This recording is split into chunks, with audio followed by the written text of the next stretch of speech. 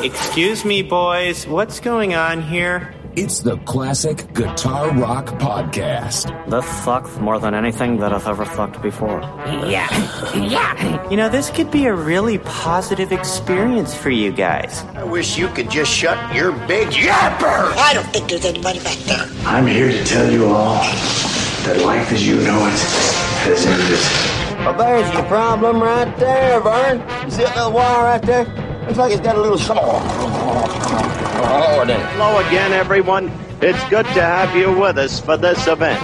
It figures to be an exceptional one that doesn't need any build-up. Up there in the wild blue yonder, I'm known as the Gray Eagle. And this is my co-pilot. That's right. I'm known as the Brown Pigeon. Captain to bridge. Spock here. Any signs of life? Negative. And I gotta tell you, fellas, you have got what appears to be a dynamite sound. Atomic batteries to power. Turbines to speed. Here, ready to move out. Before we start, I'd like to say something. There's no reason why you shouldn't have complete confidence in your chances to come out of this thing alive and in one piece.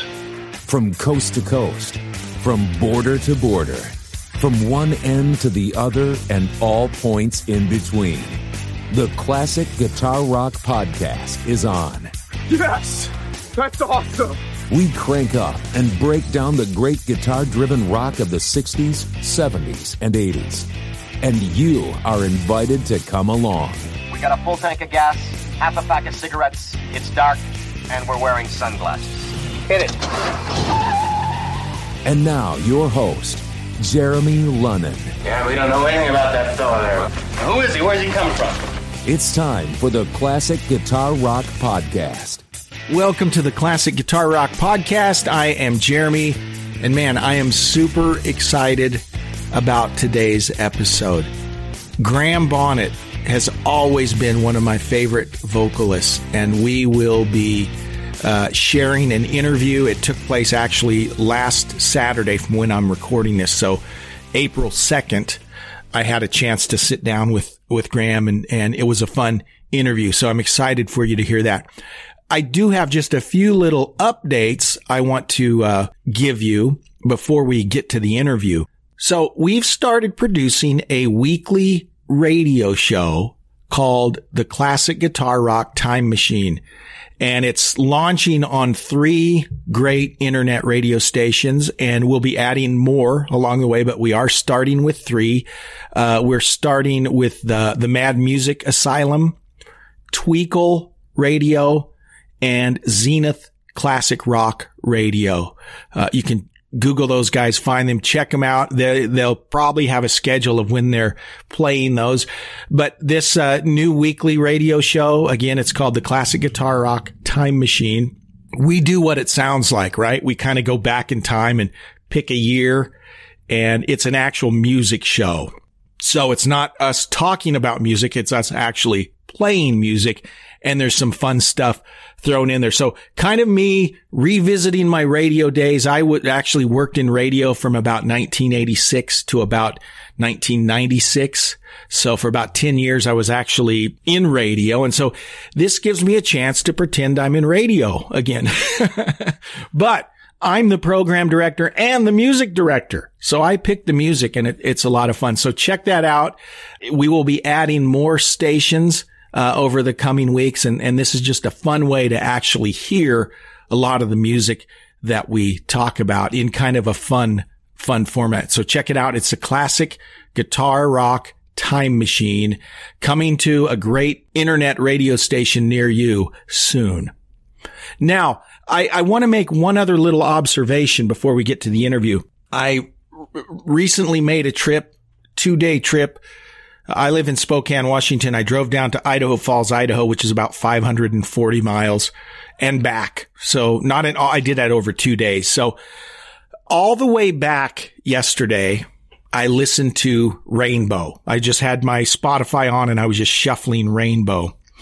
And, I have always been aware of the Rainbow hits, right? I had a Rainbow Greatest Hits album and I loved it, right? I love the Dio stuff, the Graham Bonnet stuff, the Joe Lynn Turner stuff, even the Doogie White stuff, I've liked. But it was interesting because I had about an 8-hour drive. So for 8 hours, all I did was listen to Rainbow. So a couple observations. First of all, Rainbow is kind of like Deep Purple and Yes. I mean, they have like 100 live albums. They apparently recorded every concert they ever played and released it as an album. And some of the live recordings are not good. It's like, why would you release this? It sounds like crap. I'm not talking about the playing. I'm talking about the actual recording is really bad, but there's tons of live Rainbow recordings available. So I thought that was interesting. So note to Rainbow, note to other bands, you don't have to release every live recording you have. Just throw that out there. But let's talk about the studio albums for a minute. I wasn't aware of how good all of these albums are. I mean, I don't think I heard a bad song in 8 hours. I did skip some of the live cuts that sounded crappy, but in terms of the album cuts, it's all good stuff. And I know Ronnie always kind of slammed the stuff that came after him, saying it's too commercial. Richie wanted to be Foreigner or Journey, which is true. Richie wanted to have a more commercial sound. But the Graham stuff and the Joe Lynn Turner stuff is really good stuff. And of course, the first 3 Dio albums are great. And so I just wanted to say this before we get to our interview. Graham Bonnet is probably my favorite lead vocalist. Graham Bonnet, Rob Halford, Sammy Hagar, those are probably my top 3 vocalists. So I would say Graham Bonnet's my favorite Rainbow vocalist, but I think my favorite Rainbow album, as I think of the songs on the various albums, I think my favorite Rainbow album is probably Long Live Rock and Roll, which is the last one with Dio. Does that make sense? I think it does, because when you compare body of work, everything Dio did with everything Graham Bonnet did, I personally prefer the Graham Bonnet stuff, because Graham was with Rainbow and Alcatraz and Michael Schenker and Impellitteri and solo stuff. But Rainbow, if you have not listened to a lot of Rainbow albums, if all you know are the 4 or 5 Rainbow hits, man, dig deeper and check out Rainbow. Their whole catalog is really good. I really enjoyed my drive back. Any of you that have driven I-90 through the middle of nowhere in Montana know that it's beautiful drive. There's nothing to see except, mountains and, antelope and deer, that's great. But, as far as a road trip, one of the best road trips you could make is driving through western Montana. And I was listening to Rainbow the whole time. It was pretty awesome. So guys, thank you for joining us. And when we come back, our interview with the one and only Graham Bonnet.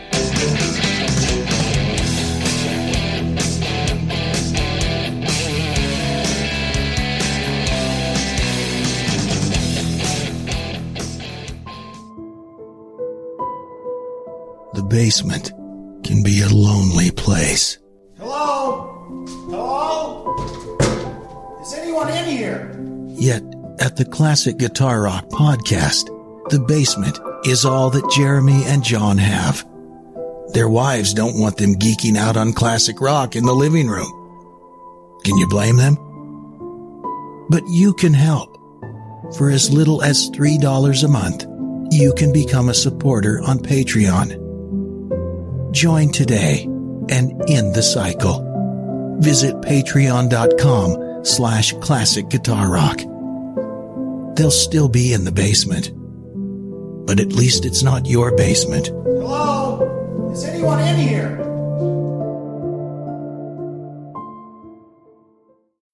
When you need mealtime inspiration, it's worth shopping Kroger, where you'll find over 30,000 mouth-watering choices that excite your inner foodie. And no matter what tasty choice you make, you'll enjoy our everyday low prices, plus extra ways to save, like digital coupons worth over $600 each week. You can also save up to $1 off per gallon at the pump with fuel points. More savings and more inspiring flavors make shopping Kroger worth it every time. Kroger, fresh for everyone. Fuel restrictions apply.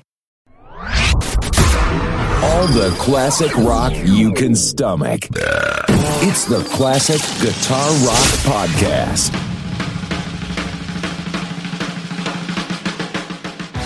Graham, thank you so much for joining us. Tell us about the new album. I believe the new album is done. Yeah. I've seen the Imposter single. The video is awesome. So when can we see the full album? When will we be able to check that out? It's May. What's the date, Bethany? The album release. Was it May what? What's the album release date? May 13th. Yeah, May the 13th. You had to check with the boss there. I saw that. Yeah, okay. I'm terrible with dates and people's names. And, everything is supposed to be lousy as you get older. I am older. Well, you know what? The Imposter video is awesome. And so when I heard that song, I'm like, this is going to be a great album. And I got to tell you, I really liked the last Alcatraz album. I haven't been able to, obviously haven't heard all of the new album yet, but how are they different? What can we expect to be different about the new Graham Bonnet album versus the last Alcatraz album?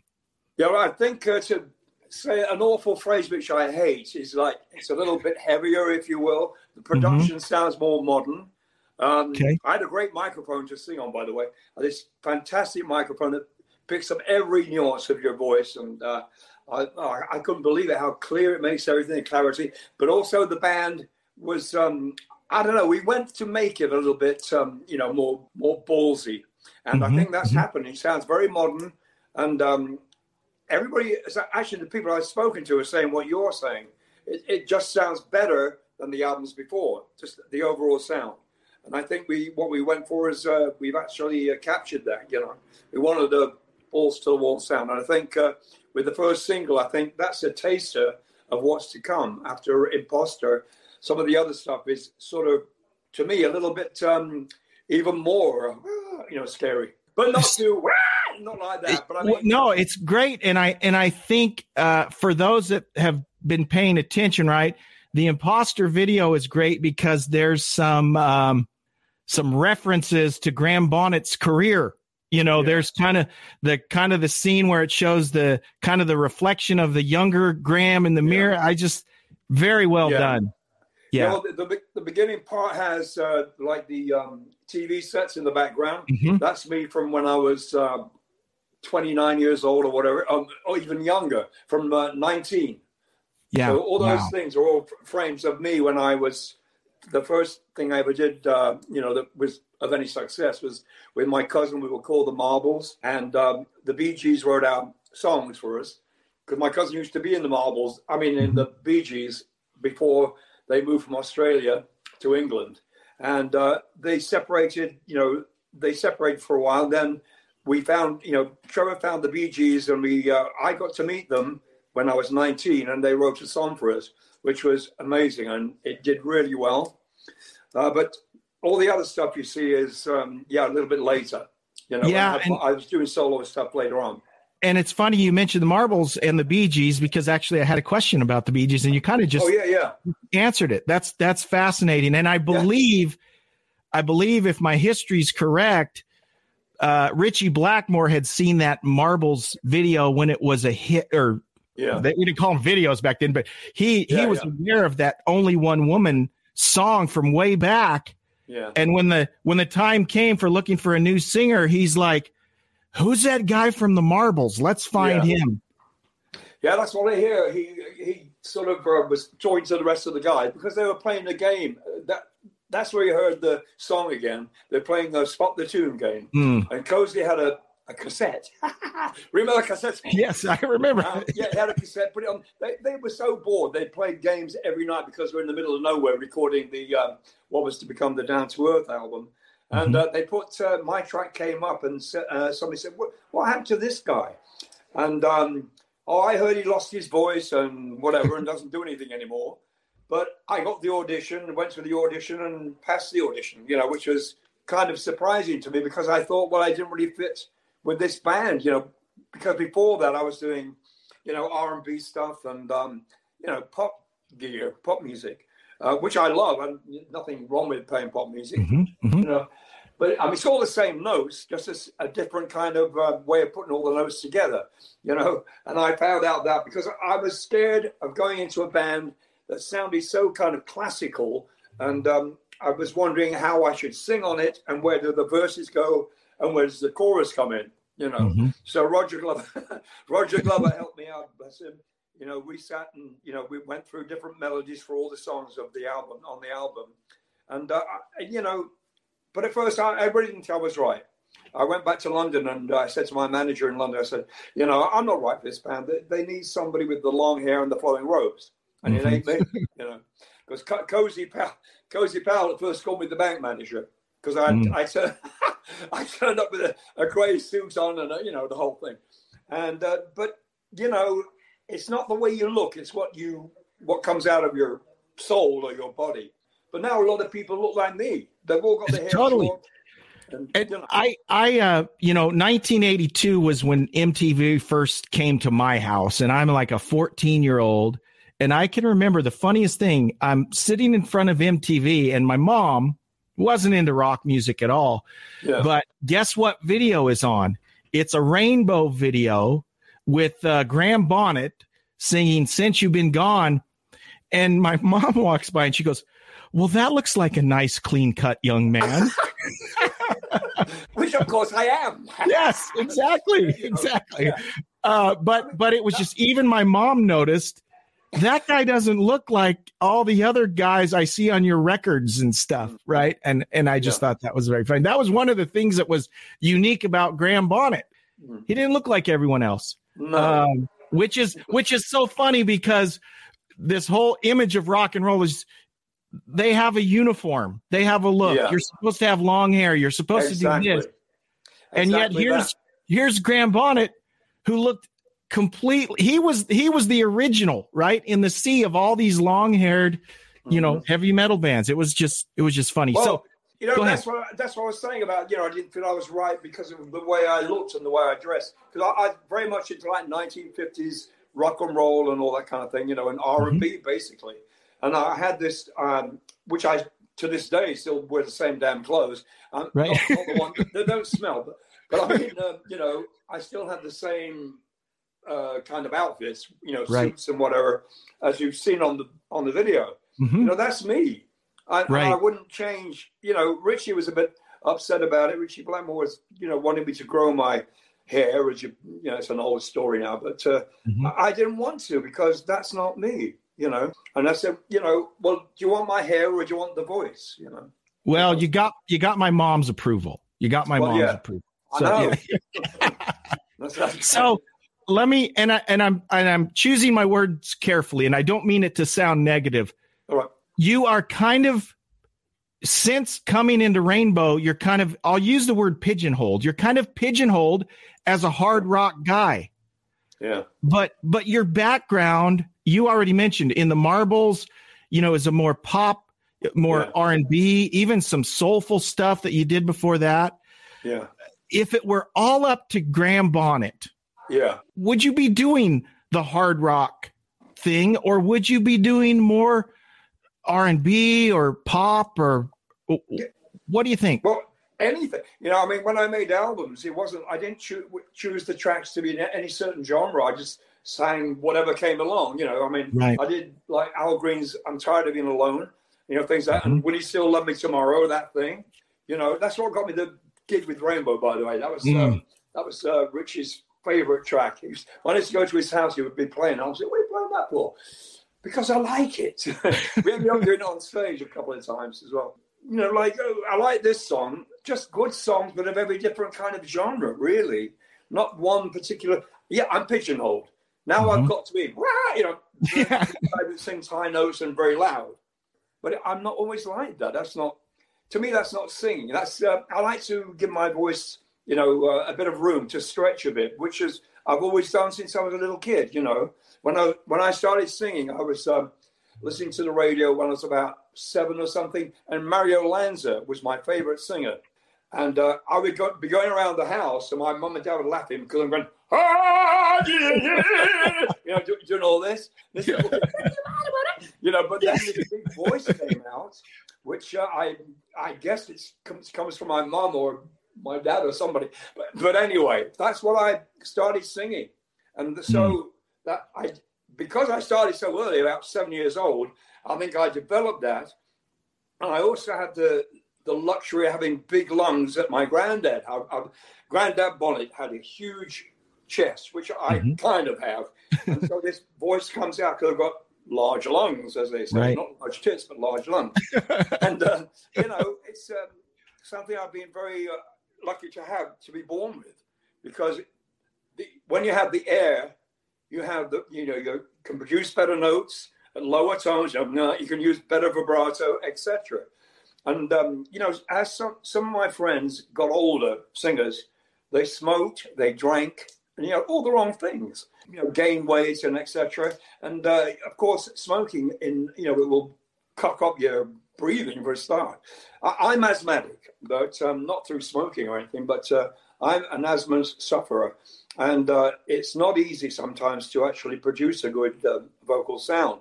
But I work on it, and I listen to everything I do 2,000 times over when we're recording. Go, no, let me do that bit again. That one word, which everybody does, to make a record, studio is really, it's under the microscope. I'm going to ask a question. Then there's a follow-up question. The song, first of all, you have had the opportunity, you've played, and you've had to answer all these questions. And I vowed, Graham, I will not ask you the questions that you get asked every single interview. So you are really underrated as a lyricist. Oh. And I'm going to give you a few examples. Yeah. So, okay, one of my all-time favorites, Desert Song, Star Car Lane, Kree Nakuri, General Hospital, and the one I really wanted to ask you about, which I think is autobiographical, it's a true story, is Skyfire. Yeah. And so first, for those that might not be familiar with the Skyfire, this is the second Alcatraz album with Steve Vai. Yeah. The Skyfire is the song I play. You don't know this, Graham, but I'm a Graham Bonnet evangelist, right? All of my friends, I say, you're going to listen to this song. And I play them Skyfire. Yeah. Skyfire comes in with this smooth, Everly Brothers type vocal line, smooth, a pretty voice. And then all of a sudden it turns into a blowtorch. It's like you flip a switch. And I play that for people and I say, just hold on. Because it's that smooth. And then, and to me, that's what you do better than anyone. You sing, it's very powerful. It's got kind of a rough edge. And then you can go right back to silky smooth. And that song vocally is maybe my favorite Graham Bonnet song. Really? But thank you. From the lyric, you just have such interesting lyrics. And where do you get the ideas for, you can tell us about Skyfire, but the other songs are not typical hard rock fare, subject matter wise. Like what the way I appear, my image, my dress, whatever, the way I dress, the way I look, is anti heavy metal, if you will. But I'm not anti heavy metal. Yeah, but I look as though I'll be singing, "She gets too hungry, hey, her dance." You know what I mean? I look like a lounge singer or a bank manager. But, you're right. But when I make up a song, I want to look for a subject that is interesting and something that I've experienced, I've seen on the news or whatever. But Skyfire was something that happened when I lived in, I lived in Calabasas at the time here, and near the Topanga Canyon. I don't know if you know this area very well, that area. But anyway, and I was watching TV. We're sitting around just watching TV, and there was this little light in the sky, a little green dot. And I watched the green dot got bigger and bigger until it became like a big oval shape. And I said, what the fuck? I said to my then wife, I said, what the fuck is that? And she said, I don't know. But it was like the sky was on fire. And it was over towards Malibu, where the beach is. And it was over there, and a lot of people at the beach were reporting it, phoning up and asking what the hell it was. I don't know what it was to this day, but it looked like the sky was on fire, and it got bigger and bigger and greener, and it was like, what the hell? I have no idea what it was, but the sky was on fire. Then it suddenly just went away, just sort of dissipated. And it was just a puzzling thing. But on the news, people were, going, well, don't worry, it's nothing. It's not something, it's not a bomb or whatever the hell. Right. Nobody really knew what it was. So that's where the song came from, because I like to report on things that I see on TV or whatever, and about real life instead of, sort of mythical beasts or pulling the sword from the stone. I like real stuff. Real life is sometimes more scary than a dragon. Like one I wrote with Michael Schenker recently was about Alzheimer's. It's called The Beast That Lives in the Shadow. I mean, that sounds very, like that. But it's actually about Alzheimer's, because that took my dad and it took my brother. And that's what the song is all about. And that was chosen for a single a couple of years ago when I was playing with Michael and recording with him. I'm wondering a little bit about that creative process, Graham, whether whoever it was you were working with, you play guitar, you probably play some other instruments, but does a song begin with you? Does the lyric come first? Are you playing along on your guitar? Is it based on a riff that your guitar player? How does that happen? Yeah, it's basically like that. If I have something I play on my acoustic, I have an idea for a melody or something, and then I pass it on to the guitar player, whoever that may be at the time. And then other times it's the guitar player will come in with a whole fucking riff that goes on for about 12 years. Guitar players, and you go, okay, we'll let it down a bit. And that's the way I make up songs. They send me an arrangement, and I put on my melody and my words. That's basically how it's done, very simply. And as I said, if I play something on my acoustic album arrangement, then they take it their way because they play better than me, and they play that groovy widdly stuff. Exactly. And Graham, you have to forgive me because I'm like a kid in the candy store, because there's so many of these songs that I've wanted to talk to you about. So hopefully you're okay with me asking some of these questions. So Star Car Lane. Star Car Lane lyrically is one of the most unheavy metal songs ever. and one of my all-time favorite songs ever. Is it? Tell me about the inspiration of that song. Well, that's me talking about being a little boy and going to Star Car Lane where my grandma and granddad lived and spending time there. We had a kerosene lamp on the table, no electricity, no TV, but they had a radio. So we'd be playing dominoes. This is all in the lyric. I know you probably know. So the kerosene lamp lit the table, and I'd be drawing. I did a lot of artwork there when I was over there. I had a big artist pad.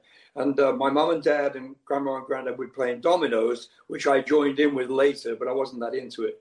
And we'd be listening to the radio. And that's what that's about, Star Car Lane and the rabbits and all that stuff in the fields. Yeah. I used to go out in the morning on my own to the cornfield that had been, the combine harvester had been by, and all the rabbits were running around grabbing what they could. And I'd go and take my granddad's little terrier dog out there, and she'd be chasing them while I watched them run away. She never got them. I would make sure of that. But it's basically that story of what I went through when I was about, 9 years old, maybe, something like that. I like the melody to that. I think that turned out pretty good. Yeah, it's a wonderful song. And I mean, it is such a juxtaposition with the lyrics compared to the riffage going on. Yeah. It's a brilliant song. It's a brilliant song. And so I always get a little frustrated when they'll talk about how great a singer Graham Bonnet was. They'll talk about how great Malmsteen or Vai or Schenker is or whatever, which I agree. But those are just some great songs that don't get appreciated like they should. I think they're phenomenal. So go ahead. People never listen to words. They don't listen to what's going. They always go, "What's that about?" Well, just read it. You'll know what it's about because it's a story, from top to bottom. Like the next single we're doing is a story about somebody I knew when I was at school. It's called Uncle John, which is, what's that about, But Uncle John was, he was actually a teacher at my school, and everybody loved him. He was a substitute teacher. Everybody loved him. He looked, had a nice suit and all that kind of thing. Everybody, the girls especially loved him, like 14-year-old girls, whatever, or 13-year-old girls. But there was something strange about him that I didn't know about at all. It was creeping me out. He sort of creeped me out a little bit, the way he was. He was too friendly with some of the kids. And when he left, there was a newspaper article about this pedophile that had been picked up and put in jail. And it was him. Wow. So that's what this song is about. And it's very heavy and it's really musical. It starts off in 3/4 time, but then it's got 4/4 in there. And the actual time signatures change all the time. It's very cool. I love it. So we did the video 3 days ago, I think it was. Wasn't it, Bethany? Wednesday, yeah. Yeah. So Bethany, me, Conrad, and Alessandro, and Shane. What's his last name? Galas. Yeah, I can never pronounce his name. Shane Galas. He was an amazing drummer. I mean, the intro to the song is him playing this really odd timing. It's a great track. I love it. Not because we made it up, but there's something. It's very unusual. It's not your everyday so-called heavy metal thing, right. But it's not a sweet ballad. And this guy went to jail anyway, and I couldn't believe it was him. When I looked in the paper, I went, "It is him. That's our teacher." Yeah. The scope is so. One of my favorites, Graham, is Bigfoot. Okay, that song is just number one. It's one of my favorite guitar riffs. Oh, it is. Yeah, it's great. But even, I've always been impressed that Graham Bonnet will write a song about anything, and it works. I am now. I'm doing another one right now. Yeah. Do you want to see it? Yeah, I've written. Let's see. I'm doing an album with Jeff Loomis, the fantastic guitar player for Graham Bonnet's Alcatraz. My main baby is the GB band. But this is going to be probably a one-off with Jeff. I don't know, because he's doing other stuff anyway. He's very successful in what he does. But he's a great heavy guitar player, and it comes up with some great arrangements. So I've made up now. We're thinking about doing a 10-song album up to number 5 now. I've had that for a couple of months, but the subject matter is very variable. There's a bit of everything in there. As much as I love Ronnie Dio, he was kind of one-dimensional in terms of, let's sing about Dungeons and Dragons. I mean, that was kind of his deal, exactly. Right? And he was awesome in it. I was always anti that, because I didn't see it. And I thought the costume that those guys wore, I thought, no, I'm not going to dress in spandex pants and have a robe and all this stuff. I had long hair when I was a hippie back in 1960, whatever it was, 1970. I got over the long hair by the time I was about, 20-something years old, and kept it ever since. But, Dungeons and Dragons, I can't do that. It's funny to me. It's like Jack and the Beanstalk. Why not write something like Jack and the fucking Beanstalk? That's what it is. Fantasy. Hey, there could be a Jack and the Beanstalk song in your future, Graham. It's not in me. So everyone knows Graham Bonnet has played with some of the best guitar players in the world. Yeah. I'm just going to ask this question. When you look back to all those phenomenal musicians, not just guitar players, you've played with phenomenal keyboard players, and you just have drummers. The drummers Graham Bonnet has played with. When you think back over your career, Graham, what are the highlights? When you think of the most fun you were having, when was the time that you were enjoying yourself the most in the creative process, working with the musicians? When was that? Well, I think that really begins, back in 1968 when I was working with the Bee Gees, because the first record we had out was called Only One Woman. And I remember going into IBC Studios in Portland Place in London and doing a La La track for that thing. And with Barry and Morris and Robin all standing there right next to me, listening to what I was going to do. And, they went, "Oh, yeah, that's good." And my cousin, who was my partner in the Marbles, he he said, Graham, why don't you go up there? He said, I know you can do it because we've been singing since we're, little kids, me and him. And so he said, yeah, I know you can go up there. What you should do is change the melody a bit on Barry's melody. So, he was okay. He was comfortable with the Bee Gees because he used to be in the Bee Gees when he was in Australia. So they were very comfortable to get all of them. So he gave me this high note. Oh, okay. So it's like, it was a C sharp. Actually, I don't know what the note is. And, it's not really up there, but for back then, it kind of was, And then when the final version came out, it actually went, we did it, it goes up to a D, which is above C sharp. So it's pretty high, And that became part of my freaking, vocal range. Everybody said, "Oh, can you do it where you go really high?" But that's a happy time. I'll never ever forget it. The time I had with those boys. The Gibb brothers.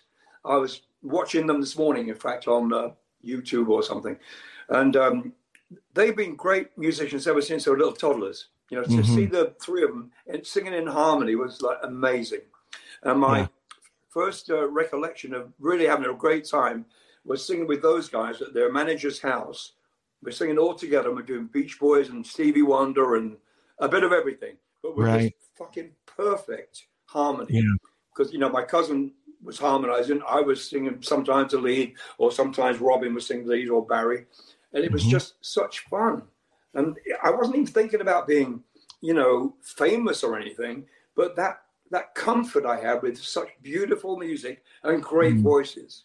I know the Bee Gees aren't, heavy or anything, but they're great musicians. Barry Gibb is one of the most prolific writers I've ever known in my life. Have you kept in touch with Barry at all? Have you kept in touch with Barry? Barry's very much keeps himself to himself. I've been in touch with their tour manager, or manager, if you will, all the time. I write to him and say, well, what's Barry doing? Yeah, well, he's doing this and he's doing that. Because I asked him at one point if Barry would write a song for me, and we'd sort of heavy it up a bit or something. And he said, well, he's too busy now. He's doing he's doing his own albums because he's on his own now, Barry. Just him. I miss that time so much. I was saying to Beth this morning, I miss those guys, the Gibb brothers, because we always used to be together. So what was that transition like going from the Marbles to then all of a sudden you're in Rainbow, and not just in Rainbow, but, oh, by the way, we're going to headline one of the biggest rock festivals ever. Oh, no. Yeah, I mean, when I eventually became comfortable with Rainbow, I will say that's another good time I had. Because there was every time we went on stage, I didn't feel nervous. I felt very comfortable. I've said this a million times in other interviews. It was like walking into my mum and dad's house, and a warm feeling when I heard that audience go, whatever they did when we walked on stage was just so comforting. And I felt safe with that. I might be tired or whatever. And I knew that these guys behind me were going to kick me in the bum. If I was getting a bit lazy, they would, name of a song, they'll get a bit, they would punch. Coach would look at me and go, come on, go on, whatever. But it was the most safe feeling I've ever had on stage, to go out in front of, 18,000 people or whatever. I'd never been on the road before, ever, except with my cousin. We did in the Marbles, like maybe 4 gigs, all in the London area, and not very successful, I must say. Nobody came, but we had a hit record. But that's Donington, Castle Donington thing, is burned in my memory forever. My family was there, my brother, my mum and dad, my friends from school, etc.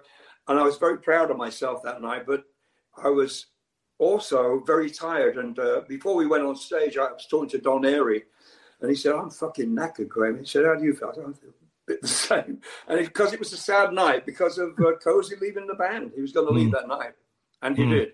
We tried to convince him to stay, but what a fucking show. I watched it, like a little later after we recorded it, and I thought, I don't know about watching this, but it was okay. It wasn't as bad as I thought it was, It's really good, and obviously the the down to earth stuff that's yours, right? It's awesome. But you're doing like Stargazer and Man on the Silver Mountain. And there's just something cool about seeing a guy in synthetic. I think you're wearing red pants. Red cords. Red cords. And there's just, I mean, that's the coolest thing ever. And it's phenomenal. It's great. I'll never forget it. I'm very proud of that. I really am, because for one reason, I got to sing in front of my mum and dad, and they saw the band play live for the first time, and they were just blown away. You know how much work goes into Rainbow, all those intricate parts, guitar and keyboards. It's like you can't beat that. You can't. Yeah. You know. Yeah. I didn't have to sing really. I think the vocals are all right. I would love. I'm thinking of this just off the top of my mind. Between Graham Bonnet and Don Airey, okay, these are two guys that have played with more awesome musicians, I think, than any other two people on the face of the earth. And then to have you both together is awesome. I just think that's really cool. Really. Yeah. Well, Don's a great friend of mine. I always say, like, me and Cozy and Don were like the Three Musketeers. We always went out together, in the daytime sometimes, to get away from the band situation. And, I miss Cozy a lot. But I still have Don. And, Don has done a track on this album. In fact, Don Airey song on here, Don Airey and Graham Bonnet. Yeah. For the first time, I've never written a song with Don before, but there's a song on the album that he sent me the track, and I did my bit, and it's turned out pretty well. In fact, the whole fucking album's turned out well. I'm only basing it on the first single, but I can't wait. Can't wait. That's a great fucking song. That I love it. It's an awesome song. Not because of me, but because of the way. Because of me a bit, but you know what I mean. Yeah, the whole. It's just great song. I like. It's heavy, but it's got some of that keyboard element that I like so much from Rainbow and from Alcatraz. Your lineup album, John Lord was on that album, right? Yeah. Didn't he play? So John Lord, Cozy Powell. I mean, what an awesome. How can you lose? History. That album was the lineup album was so much fun. It was really great to make, because every morning we'd all come in at the same time about 9 o'clock in the morning, which was surprising to me because of those naughty boys going out at night sometimes. But we all arrived at the same time, so everyone was eager to play. Well, they're getting paid anyway. But right. I remember a story I've told before, but John Lord came in one morning. He said, "Good morning, gentlemen." He used to do his very British accent. "Good morning, gentlemen. How are we? We're okay, thank you, John." And the baffle boards, and I had one place where I was sitting, and everybody has their little area in the studio, and John had his area boarded off. You know what I mean? Those boards that you put around people when they're playing. I don't know the real name of it, but those things. And this bag rattling, and vodka, boom, boom, boom, boom, beer. "Gentlemen, the bar is open." That was John Lord's "Good Morning." And so it was. But, even though we'd all had a bit to drink or whatever, the fucking album turned out great, I think. Yeah. But we only took it so far. We didn't get shit-faced. That was typical John Lord. "The bar is open." Yeah. His fake posh accent.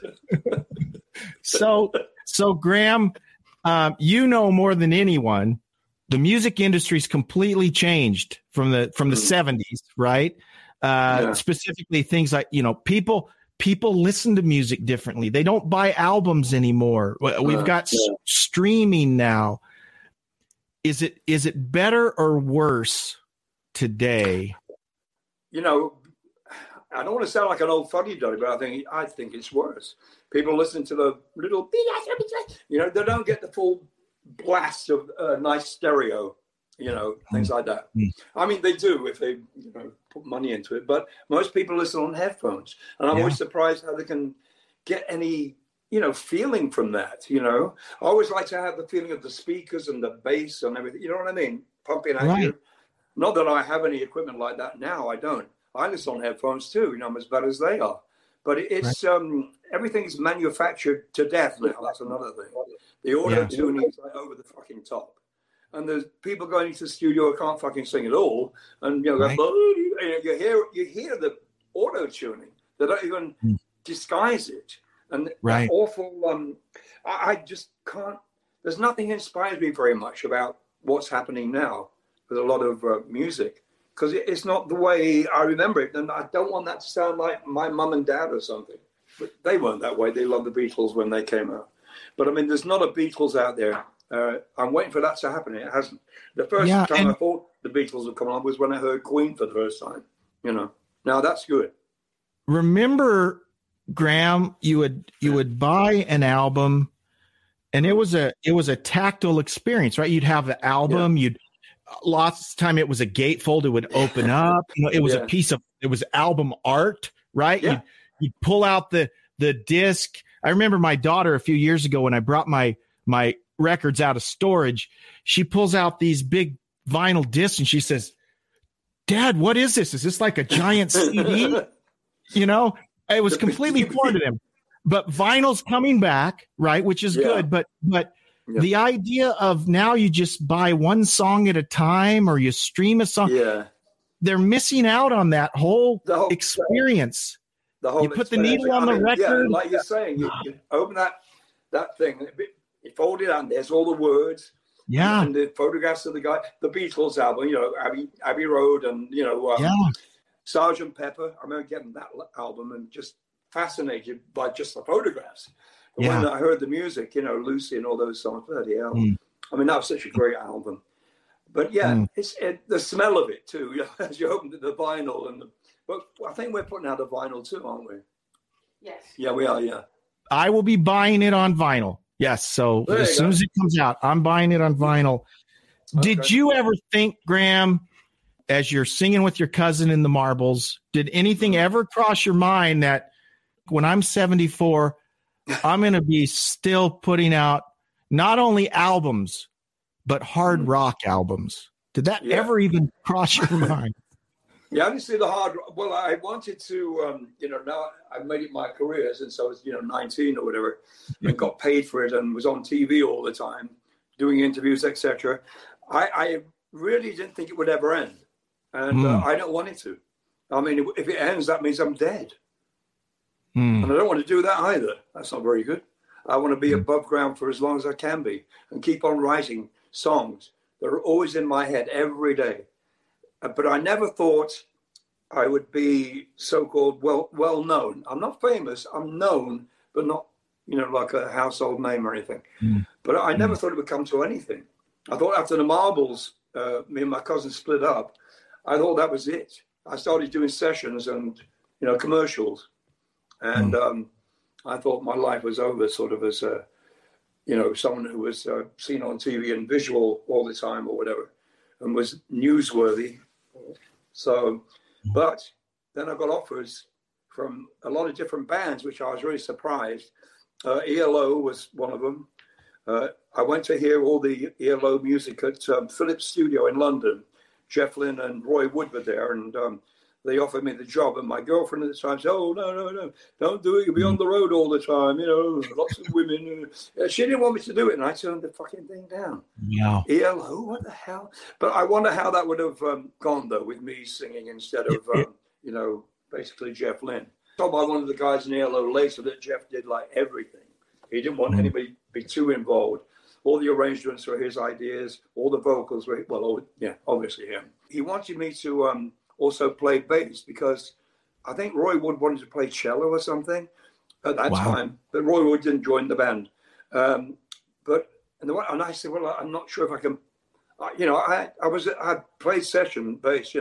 I said, I don't think I can do that and sing at the same time.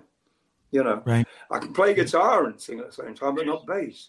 I don't know. It's like a drummer singing. How the fuck do they do that? You've got to have that feel too. The bass feel is completely different to a guitar. Even though it's a percussion instrument, if you're playing rhythm, right? I'm good at that. I can do the percussive kind of rhythm stuff. But I could never. Well, with the bass, I was all right. I haven't played bass properly for a long time now. But I would get booked to play bass and do backing vocals. That's the last thing I got booked for with sessions. And I thought that's the way my life was going to be.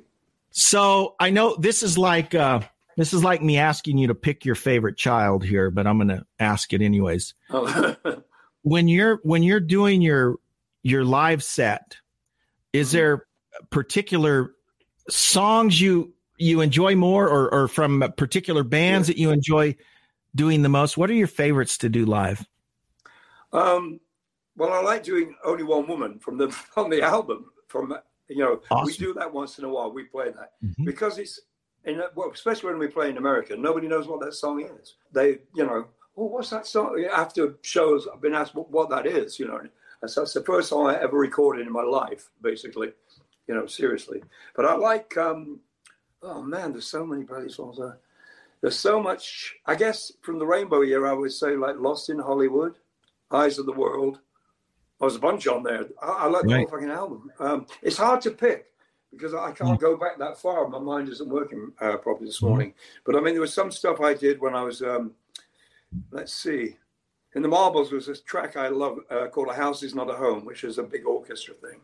And then later I did the Al Green song, I'm Tired of Being Alone. I like the vocal on that. And, oh man. It's hard to pick a favorite. I don't really have a favorite, I guess. Yeah. Well, I got to ask. I had to ask. It's hard to pick a, it is like asking, who's your favorite kid? It's almost impossible because they all meant something to me in a different way.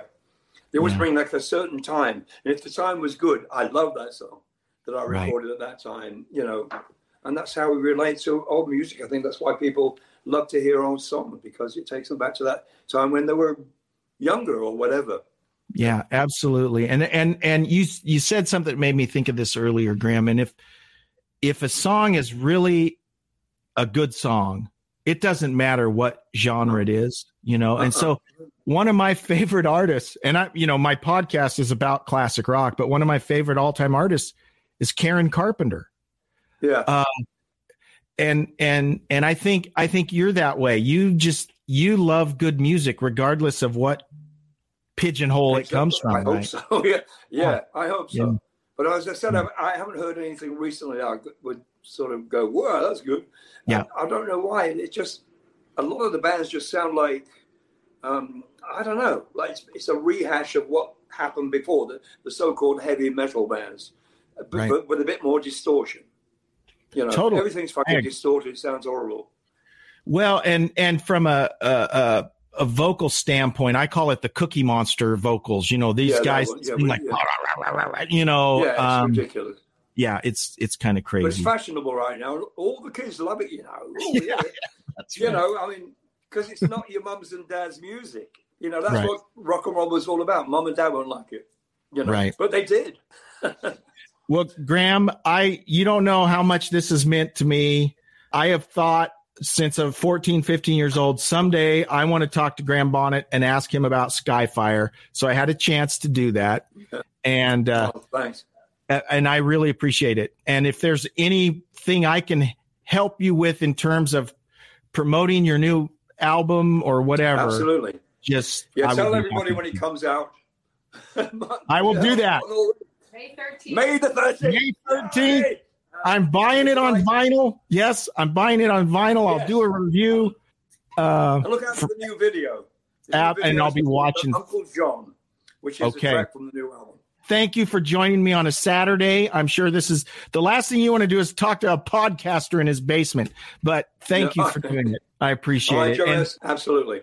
So again, a big thank you to Graham Bonnet for joining us for that interview. And thanks to each of you for checking out the Classic Guitar Rock podcast. Don't forget to check out the Classic Guitar Rock Time Machine.